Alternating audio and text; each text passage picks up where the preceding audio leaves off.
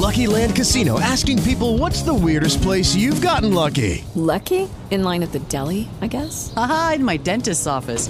More than once, actually. Do I have to say? Yes, you do. In the car before my kids' PTA meeting. Really? Yes. Excuse me, what's the weirdest place you've gotten lucky? I never win and tell. Well, there you have it. You can get lucky anywhere, playing at LuckyLandSlots.com. Play for free right now. Are you feeling lucky? No purchase necessary. Void where prohibited by law. 18 plus. Terms and conditions apply. See website for details. Okay, round two. Name something that's not boring. A laundry? Ooh, a book club.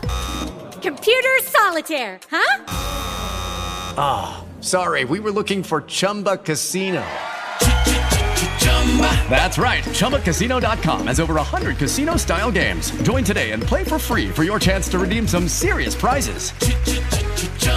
ChumbaCasino.com. No purchase necessary. Void where prohibited by law. 18 plus. Terms and conditions apply. See website for details. Welcome to the If Not Now, When podcast series.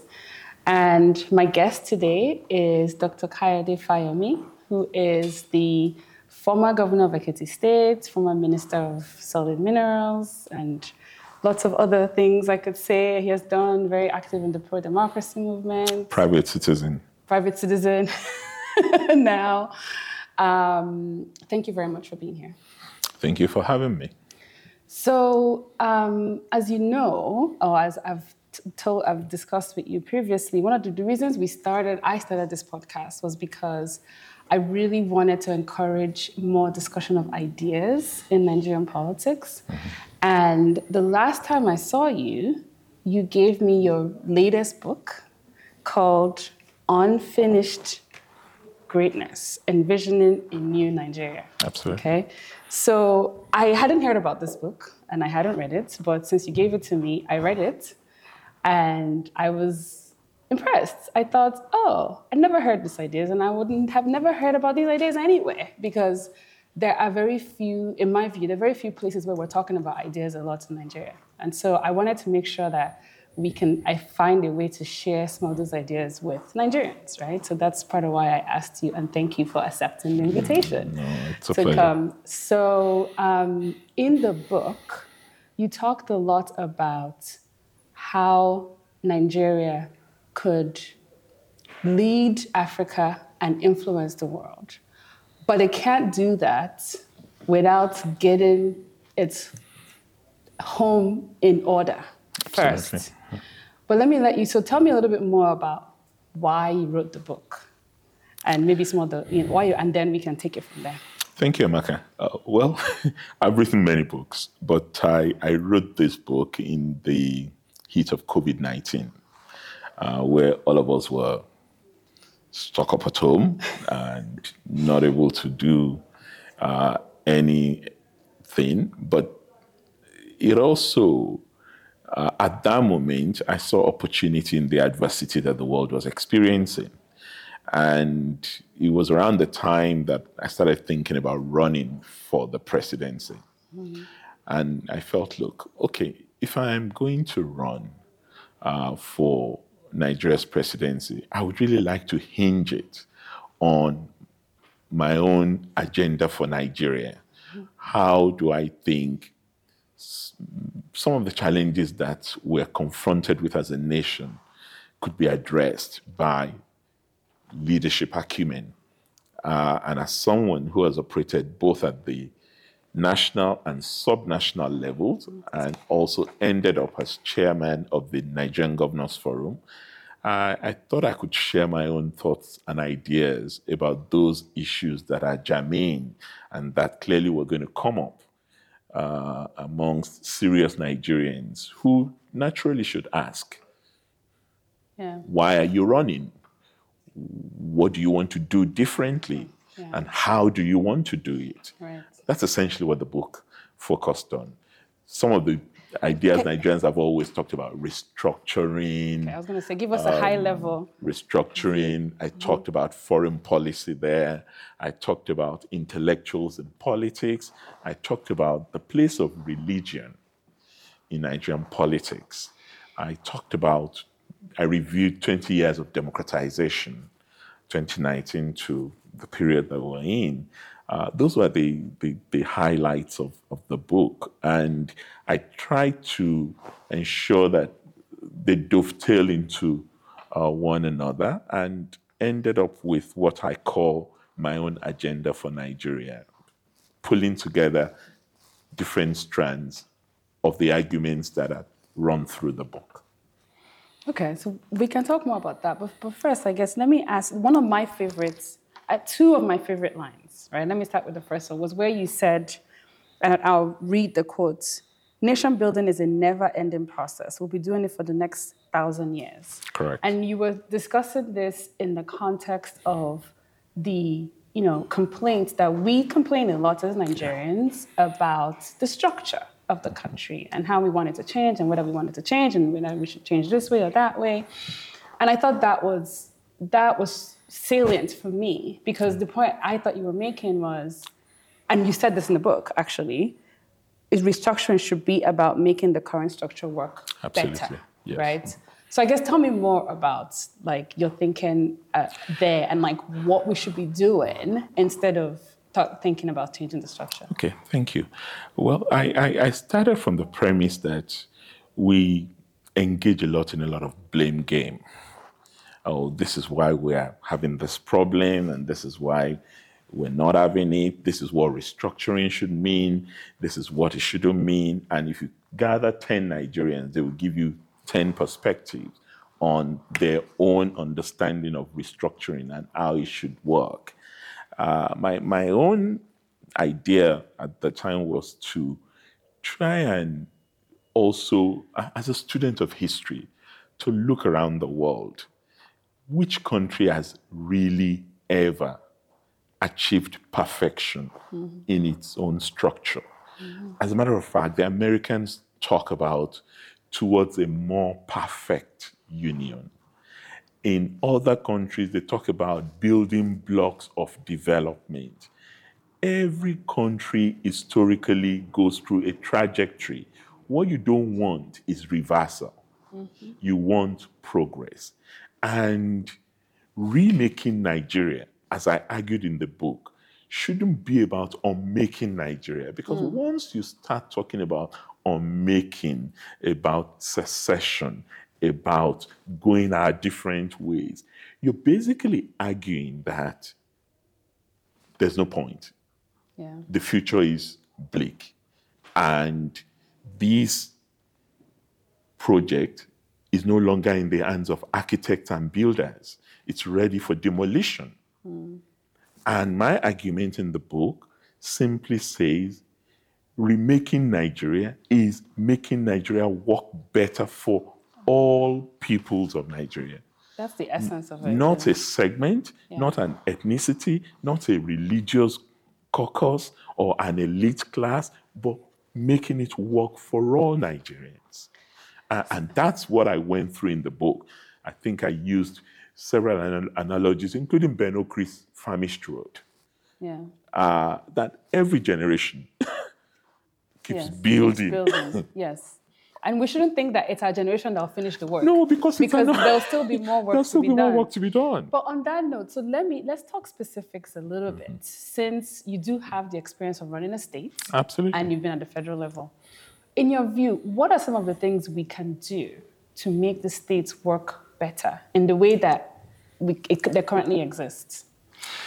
Well, I think the founding fathers of Nigeria found the right mechanism when they went for federalism rather than unitary form of government, because anywhere you have a multi-ethnic society that have come together as a country, the most effective mechanism has always been a federal structure, which allows for, yes, competition, but also cooperation.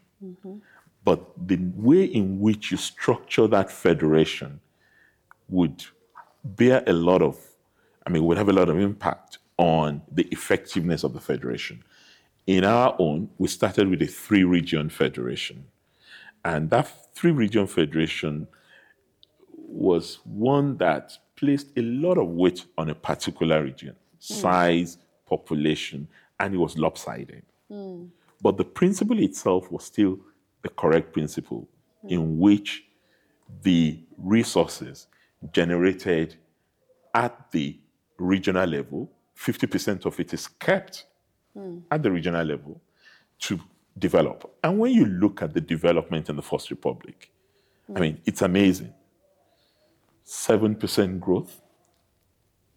You have the regions utilizing the resources available in their various entity for development. That's when you had free education program, and they were all competing amongst themselves, but they were also industrial. Right, which we don't have that now. Processing, agriculture, education, even. So are you? Sorry. But I've not finished. Okay. We then went into military rule. Right. That subverted that principle in order to make Nigeria one, because of course, what we had, the Civil War. Right. That hierarchical unitary development then centered everything around the federal government. It became almost a master-servant relationship. And that's a subversion of federalism. Because federalism, by its essence, is not subordinate. It is coordinate. So I wanted to challenge you on that because, and I say this often because I think that the states in Nigeria today actually have a lot of authority that they don't use. They do. So only states can collect personal income taxes. Correct. Which in most countries in the world is by far the source of the majority of revenue that country gets. Most countries in the world base most of the revenue on taxes, as you know, right? Unlike us. And typically in federal states, there is a federal income tax and there's a state income tax, right? For us, it's only the states. But most states are not collecting anything or barely collecting anything outside of Lagos. States have the authority to prosecute crimes, state crimes. Correct. Right? They should be, when I say prosecute, prepare evidence, go justice, right? Prosecute. Not necessarily, they don't have states, they don't have police, but they have prosecutorial authority. So how do you enforce? Fair. I know that will be the question that you come back to me, but you can work with the police, right? But it's like the actual prosecution part is still not happening, right? Anyway, so those are the things I throw back, and I'm like, well, states have the authority. States have responsibility on primary health care, on, local state roads, so many things they're not doing. So how will giving them more authority help anything? That's at the risk of sounding as though I'm defending states, I'm no longer a state governor. I'm sure you know that, but I was chairman of Nigerian governors, so I understand where states are coming from. First, there's been significant improvement in tax generation when you look at the statistics. On the federal level? No, at the state level. Okay. Even at the state level, from what it used to be, states are better focused in terms of generating taxes, but not necessarily personal income tax. Fair, okay. They're looking at other avenues, property tax, they're looking at stamp duty, they're looking at a range of capital gains tax. A number of that, states are beginning to wake up to that reality. And when you look at the statistics, it shows that it's not just Lagos. Yeah, Lagos is doing much better than most states because in Lagos, barely 2% of the people who live in Lagos work for government. In Ekiti State, the largest employer of labor is government. So there's more industry in Lagos. Exactly. So you have that. But besides that, let's also not forget that we have become a tax-averse nation. Thank you. You said that, yeah. Because of oil. Yes. Nigerians have this sense of entitlement. Yeah. Just as we are faced with removal of fuel subsidy, the average Nigerian will tell you that, isn't that the only thing we get from government? Yeah. Why are they taking it away from us? Yeah. So states face an enormous challenge trying to even encourage tax payment as a corollary of development. Now look, if you pay more tax, you will see the evidence in what we do. Because the governor is not a magician. It is the resources available that is going to put to use in your own interest. So we have that psychological challenge to overcome. Right. And it is oil driven. There's no other reason for it. Because in the 60s, even though there was that challenge too, Chief Obafemi Awolowo in the Western region, for example, charged £1 when he wanted to start his free education program. It cost him an election, but he did it. So that mentality is still How do we get present. that? How do we change that? Let me put it that way. I mean, I think I always say my view, and I would love to. I always say that I think Nigerian elites should communicate, and the governments should communicate better, and I think even the intellectuals, where the intellectuals should come out. You're right. We should communicate better, but we have a trust deficit that we must overcome, unless we want to delude ourselves. The average Nigerian citizen does not trust the leader. The leader also does not trust the citizen. So you have this Gramscian logic. Why don't the leaders trust the citizens? Because we know why the citizens don't trust the leaders, right?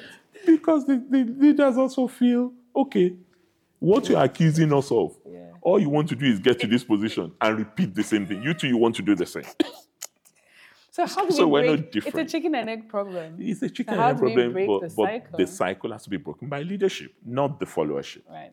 Leadership has a responsibility to continue to communicate, and to gain credibility by doing rather than talking. Right. Unless people see a direct correlation between what you say as a leader and what you do, you cannot say, tighten your belt. You cannot say, we must manage the resources we have. And you as governor go around in a 30-car convoy. Right. It does not. It's just signaling. It does not match. But when the people see you in your 2-car or 3-car convoy, or even in a no-car convoy, they begin to say, he's managing our resources very sensitively, very intelligently, and in accordance with how we would like to see things done. But then again, the same followership you're talking about are sending the same leader messages to come and take care of the school fees of their children, of their mother who has just died in the village, whose funeral must be done. It is the same leader that they want. And they're not asking that, where is the money that he wants to give me for this funeral, for this marriage, for this school fees? Where is it coming from? And it's not just me. It's 10,000 other people who are sending it to him. And you know his salary. You know what he gets as a governor. Yet you pile these responsibilities on him. So we're all disingenuous. We're just pretending, and time is not on our side.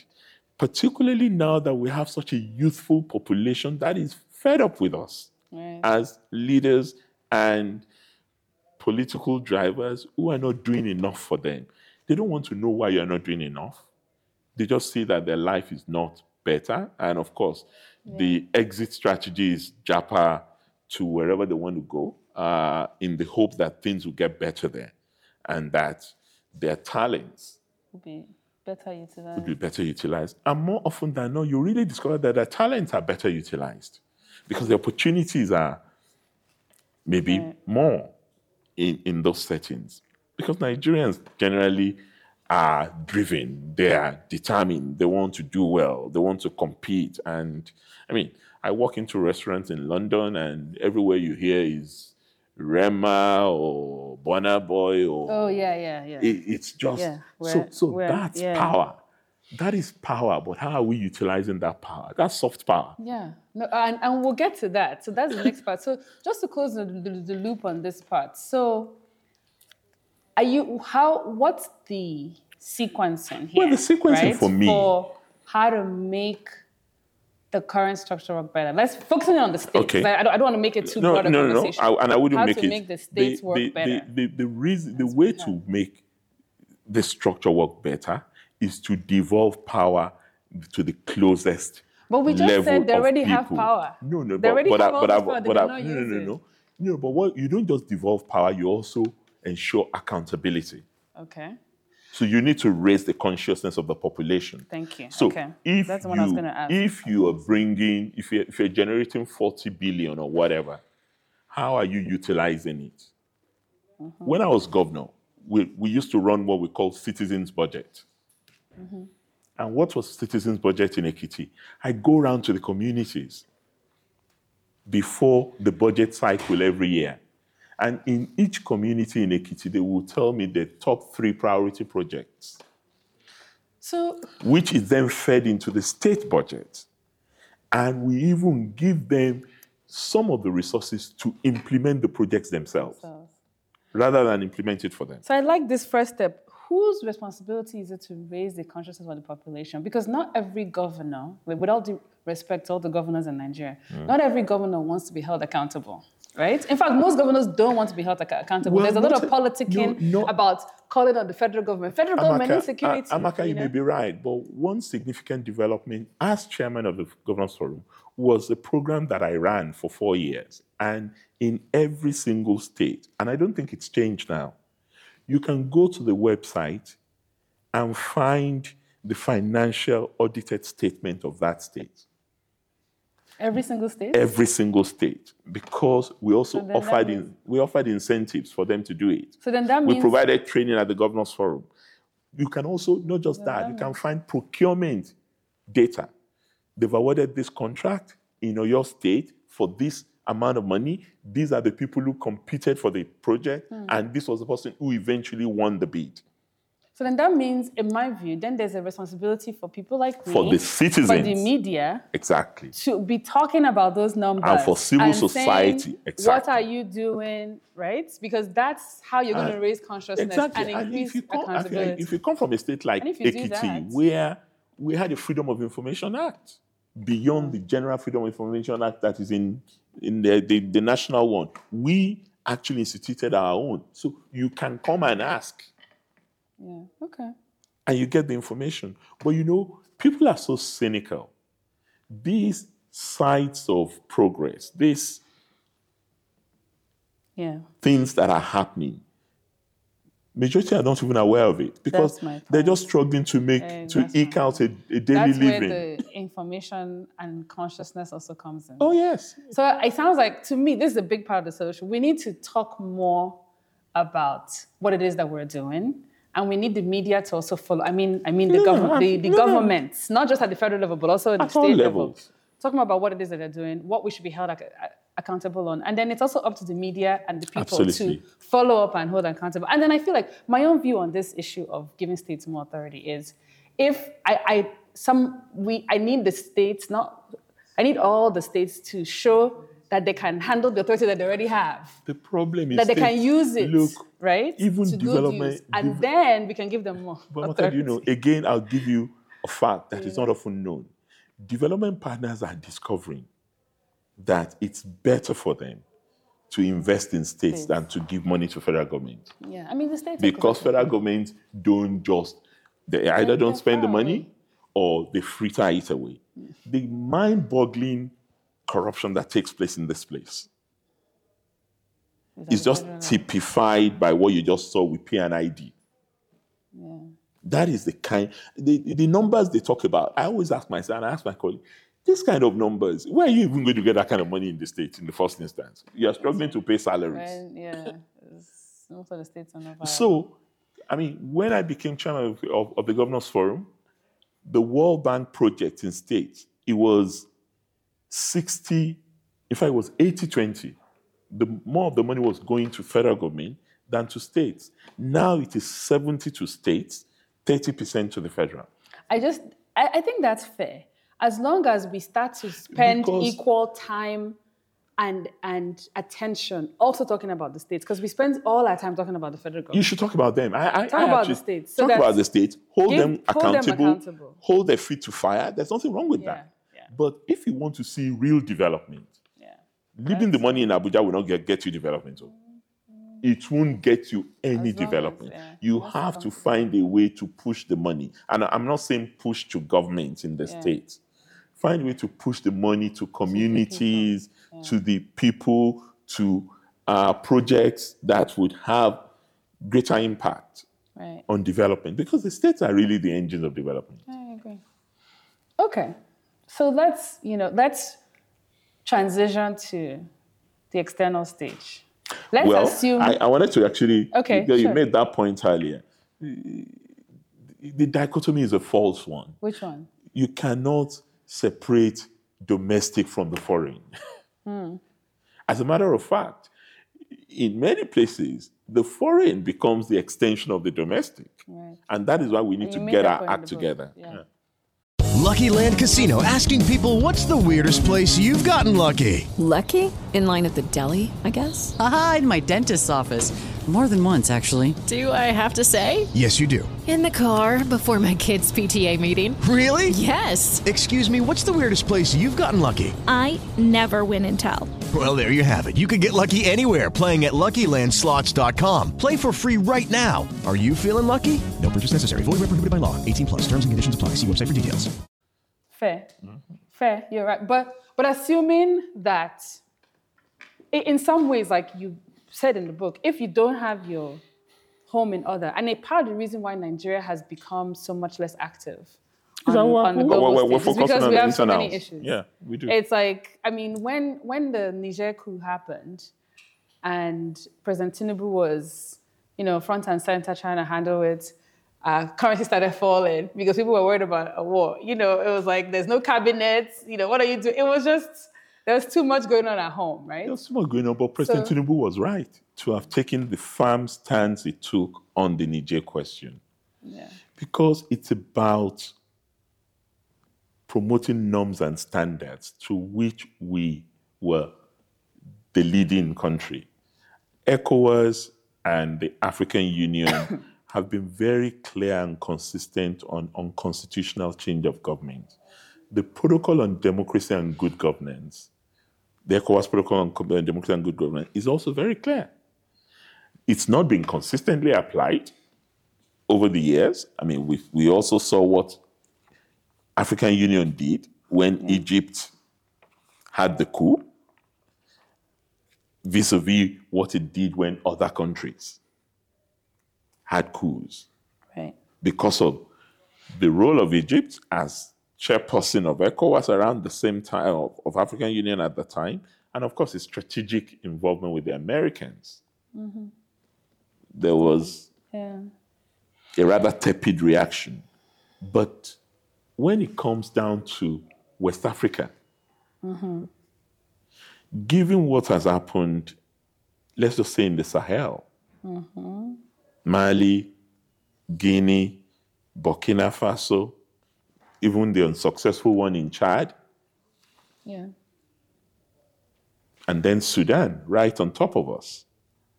I mean, President Tinubu and other West African leaders ought to be concerned, even from the position of enlightened self-interest. Fair.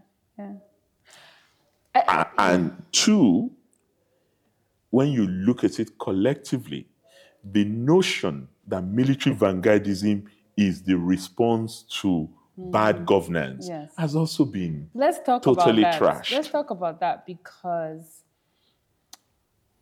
the one thing that all these countries have in common that have had coups recently, especially in our neighborhood. Terrorism. Not just terrorism. The way I put it as poor state capacity. Oh, yeah. So these states are not delivering public goods, right? I mean, we have an issue of state capacity, but not to the degree. These are even worse, right? Like, there's no security. They're not delivering roads. They're not delivering infrastructure. They're not delivering sort of basic public service that the state exists to deliver. The truth of the matter, Amaka, is that liberal democracy is in recession everywhere, not just in Africa. Fair, but that's what I want to get to the crux of what I'm going to ask, which is, can we as Nigeria really make a difference just by saying, if Tinubu goes out, just by taking a stand that we're against unconstitutional change, if we are not or cannot do anything about the underlying issue? That is the responsibility that leadership imposes on us, and how that we cannot run away from. For too long, we've run away from it the last decade. Remember where we were in the 70s. African leaders, in fact, let me go back to 60s. They had a united front on decolonization. And they worked together collectively, of course, led by Kwame Nkrumah, Julius Nyerere. Even our more conservative Tafawa Balewa was involved in that struggle.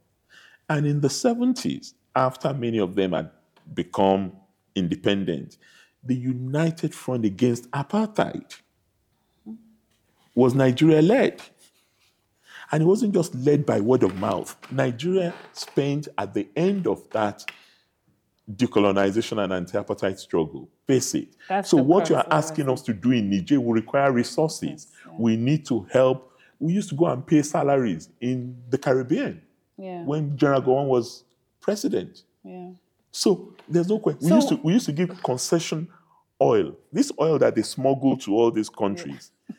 You know what we used to do in the 70s? We used to give them at concessionary price to all the countries in West Africa. So there's no need to smuggle any PMS out of Nigeria. So basically what you're saying, this is like my favorite thing to talk about. What you're saying is that ultimately, in order for us to have that kind of impact externally, we need to raise more resources domestically. So, you know, I always say, my big thing is I always say that we have a revenue crisis. And we have a revenue problem, not a debt problem, because we're raising very little revenue. And if we raise more revenue and figure out how to raise revenue, invest it properly, and then the economy grows, and then we have more revenue to raise because people are growing, then we'll have more money to do the things that we need to do. We need more money, but it's not just money. We also need to deploy our soft power more intelligently. That's what I don't think we're doing enough of. In 1986, Professor Bolaji Akemi, as our foreign minister, started a program known as Technical Aid Corps.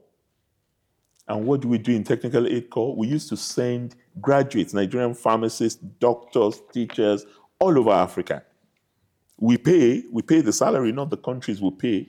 That takes money. That comes back to money. But yeah, it takes money. But when you send teachers to Namibia, they're not just there for the salary they're getting. The impact is a lot more subliminal. It's a lot more intangible.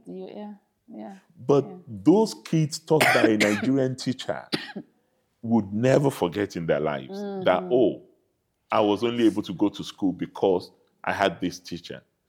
It's kind of how Liberians feel today about what we did. About what we did. Sierra Leone. It cost us money. It cost us money, but we restored order in those two countries. It's a price to pay for leadership. And we are in that position. So you're saying we should be doing more today, even with the resources we have. Even with the resources we have. Soft power in the Sahel area. The resources that is being stolen, we can deploy it to more intelligence use locally and externally to achieve results. Just imagine what we are not taking out of what the Davidos and the Burna Boys and these young kids are doing all over the place.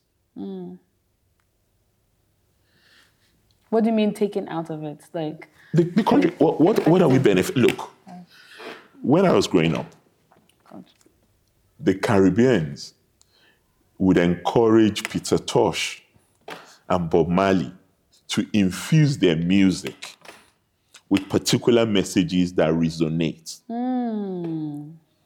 Have we ever sat down with this group of exciting young men and women to say, what's signaling? What are we getting out of this calm down or whatever the music, I don't know them, but I know all these are popular tracks.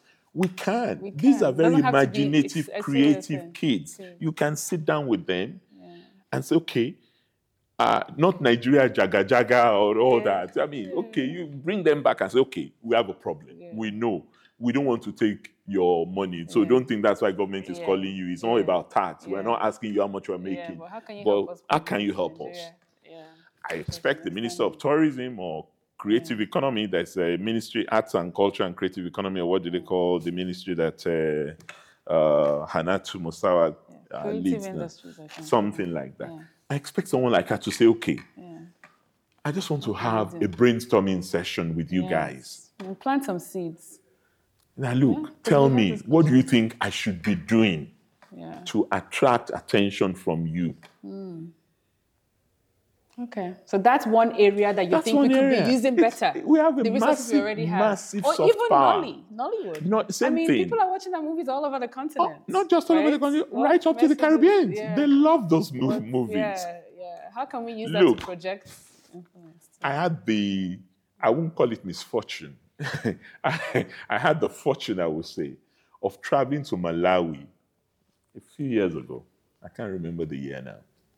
And I traveled to Malawi for an observer mission. And the day I was coming to Malawi, someone called Rita Dominic was visiting. Some Nigerian Nollywood actress. At the time, I didn't know her. I had no clue who Rita Dominic was. But she was such a superstar in Malawi. I got to the airport. Are you serious? Oh. A Nigerian actress. I am.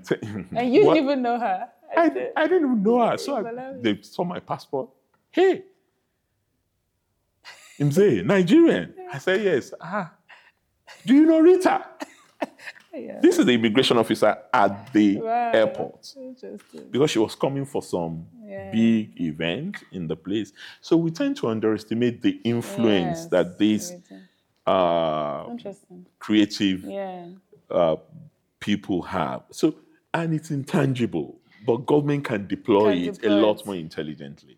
Actually, another idea I'd heard since you mentioned this, I think it's very interesting, was that Nigeria should lead some kind of a development conference for Sahel. I'm not sure what that would work because what people are yearning for is the replacement. The people feel like France's influence has not been helpful for development. Absolutely. And they're yearning for an alternative. An alternative that they can relate to. And Nigeria is best placed to do but that could speak to the developmental issue in the place. I think, and when we talk about communication, right? I don't think we've addressed that issue in our even when we were intervening in Niger. No, we haven't. We did not communicate clearly. No, we haven't. In a way that spoke to those desires, I think the last time we did that was when we were involved in anti-apartheid struggle. Every single Nigerian was conscious of what we were doing. Yeah, that's really interesting.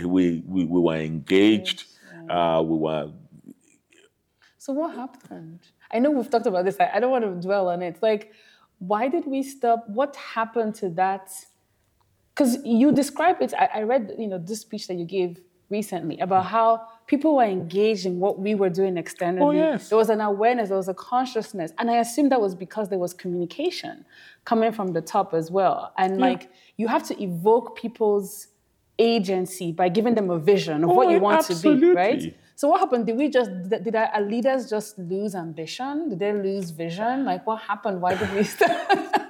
No, this is a hard question because I think the last 20 years has been challenging. And frankly, we probably ended up with leaders that were less than ambitious in terms of the greatness of Nigeria, particularly after Obasanjo. Yeah. Obasanjo was very involved. He was focused on that. He had a clear idea of Nigeria as leader in Africa, and he did a lot to push that agenda. But subsequently, we lost interest. We seem to lose interest. Well, I think we just had leaders that punched below their weight, below the weight of Nigeria, or that pulled Nigeria down to their own size. That's fair. And that was a problem. And I think clearly that's one of the things that President Tinubu seemed to be pushing against. That look, Yeah. Nigeria has to take its rightful he has said that place, several times. and Nigeria has to have an assertive position on everything concerning the continent. Yeah. And we must have a seat at the table. And that's the point I was making in that lecture you're talking about. That look, yes, the world may be replacing a unipolar system with a multipolar rise of middle countries and all that. But if we don't come together as Africans, let's talk about that actually. If we don't come together as Africans, if we're pursuing it individually, this is Nigeria's agenda. Yes, we're going to have differences. But if we agree on the larger sense of it, that's the only way we're going to get a seat at that table. Otherwise, we will end up on the menu. So this is a great place to end because we usually try to keep the podcast within 1 hour. But this is something that I've thought about and I've written about, and I still don't quite know. There's still some thinking to do on this, which is, I think, and we've talked about this, and you mentioned the coming together, right? So particularly, I think Nigeria and South Africa are the two biggest economies. Sure. Right? What do you think would need to happen for us to see more of a common position? Whether it's Nigeria leading, the two of them leading together, it doesn't only have to be Nigeria and South Africa. Bring in the other big players, Kenya, Ethiopia, Ghana.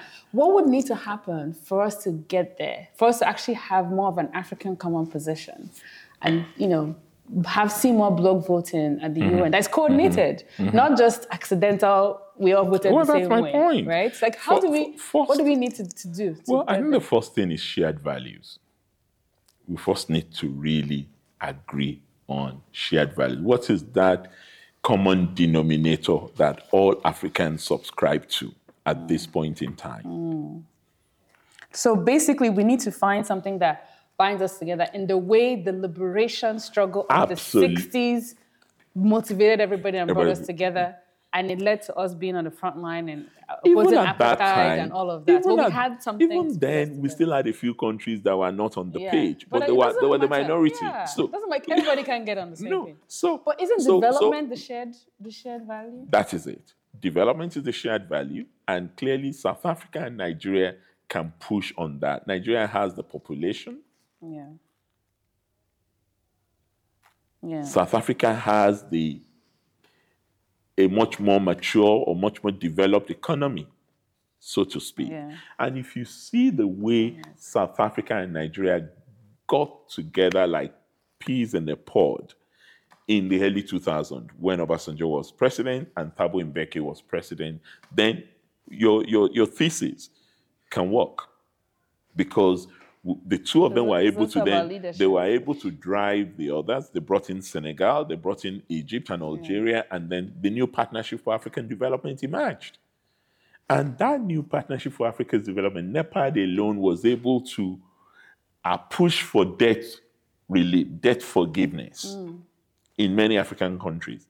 We're getting back to that same place, debt peonage again, without any clear answers. And there are things that affect us all that such a unity of purpose can help with. Climate finance.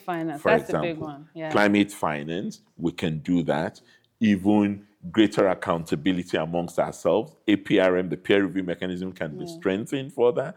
And also, even restructuring reform of the United Nations system. That's a big one. We can work together on all those things. And we have a lot of votes. We do. If we came together. And it's a game of numbers. We have a lot of votes. And now that we're talking about middle-income countries rising, this country was a pioneer of the concept of medium powers. Nigeria, way back. Yes, I remember that. But now we're not even G20. We're not there. BRICS. We're not there. BRICS was supposed to be BRICS. Nigeria dropped the ball. Well, South Africa can use its active role there to pull in Nigeria and then find a way to work on the others. Although I heard we didn't want to join BRICS. That's not we didn't apply, not That because we point, didn't yeah, want to. yeah. But there is a lot We of didn't get- issues I around mean, that. the But- government was new, so maybe, But for me, G20 may even be more G20 is critical maybe more than at this point, at I this agree. point for us.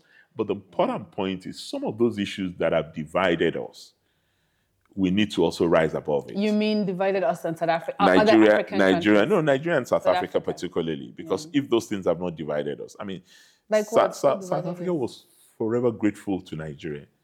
But now nobody knows what we No, did. they don't even remember what we did. So that's that's where fir- communication yeah, comes into the play. the first contention was Abacha. That was when Mandela said he was going to light fire under Nigeria because of the killings of Ken Saro-Wiwa. That was the first problem we had. Break in the relationship. Breaking the relationship, because this was just a year, 2 years after South Africa's democracy, and we had done a lot. And don't forget, particularly MKO Abiola had contributed a lot to that anti-apartheid struggle. Spent a lot of money. He was treated as royalty at Mandela's inauguration in '94. So, understandably, when all of that started happening. So you're saying those things that divided us that no longer exist? We just need to rise above it. Some of it exists. We were competing for the Security Council seat together. So that was national interest. It wasn't a case of dividing us. We just wanted the seat. They wanted the seat. Egypt wanted the seat. So no, we should all work together. Exactly. I think we should just work together and put African Union there. And then control the AU. And then control the AU so that all of us can be on the same page. We also had two other problems. We didn't support South Africa when Nkosazana Zuma wanted to be chairperson of the African Union. And then we disagreed over resolution of the crisis in Cote d'Ivoire. So all these things had come together to create a bit of a... And don't forget, under President Jonathan too, we had that crisis of the $9 million that was seized. Oh, in South Africa? Yes, the aircraft. It was Nigeria's money. Nigeria's money, $9 million. So we've had these frictions that we need to... So now, I mean, what do you think it'll take? Is it as simple as there's a new leadership in Nigeria now, they should go reach out, leadership, fresh blood, clear the air, start talking? Is it that simple? In international politics, chemistry works. Chemistry matters. It's intangible. You can't figure it out. But that was something Obasanjo had. He was able to... He had the presence. He had the presence. He had the profile. He has a rustic... There's a certain rusticity about him, like a villager that others like out there. And he leverages on it a lot. I'm not sure our president has demonstrated that yet, and I'm not sure he's in a position to do so, because that will require a lot of traveling, a lot of activity in order to stamp his authority. And he has a lot of problems at home here. So and he wants to resolve problems at home. I mean, he gave a good speech here this morning about what we can do in 3 years, what we can do in 20 years, how we can turn this into $1 trillion economy, and the role that private sector can be. It was a very, very inspiring, positive speech. But so he can do that on the global stage too? Well, this thing, yes, we're in the age of COVID, but you can't be doing this on Zoom. People need to, you need to really engage physically. Diplomacy is different. But do you think it has to be the president? Can his team, members of the team do that? Actually, his vice president is very good at that. His vice president is very good. The foreign minister is still trying to find his feet, but he too is very articulate. So, but there are opportunities. Though there are also egos clashing. Presidents only like to talk to presidents. They don't like to talk to foreign minister or to vice president. So it's something that really falls on the president. So international diplomacy is the forte of the president. So let's end on this note. Are you optimistic or not about Nigeria being able to do, so the two things we've talked about, the domestic front, trying to make the current structure work better, delivering, which I think we agreed on, like it needs more communication, more accountability, more communication from our leaders, and then more accountability from the people, right? And then on the foreign policy part, it needs investments with. It needs investment, personal, not just in cash, but investments in personal, interpersonal relations. And clearly, I'm cautiously optimistic. Understandably, I know how things were and how things are now, and the opportunities that are there for us. If we remain consistent, dogged, and determined, and we have a plan. I'm yet to see a comprehensive plan in place. But if we have a plan, or we follow what is in the 2021-2050 agenda that was developed by the Buhari administration, with a few tweaking, bringing in the 8-point agenda of the Tinubu administration, and religiously delivering on it. And communicating it to the people. Right now, the bank that we started with is beginning to reduce to a whimper. And we need to re-energize. We need to re-energize it. I mean, when newspapers like the Financial Times are beginning to write editorial to say, oh, well, we don't know what is going on. And Daily Trust, I saw today, writing an editorial about where is our government and all that. We're losing momentum. So we need to really re-energize, recalibrate, and invest a lot of confidence in the market. Right now, there's a run on our money.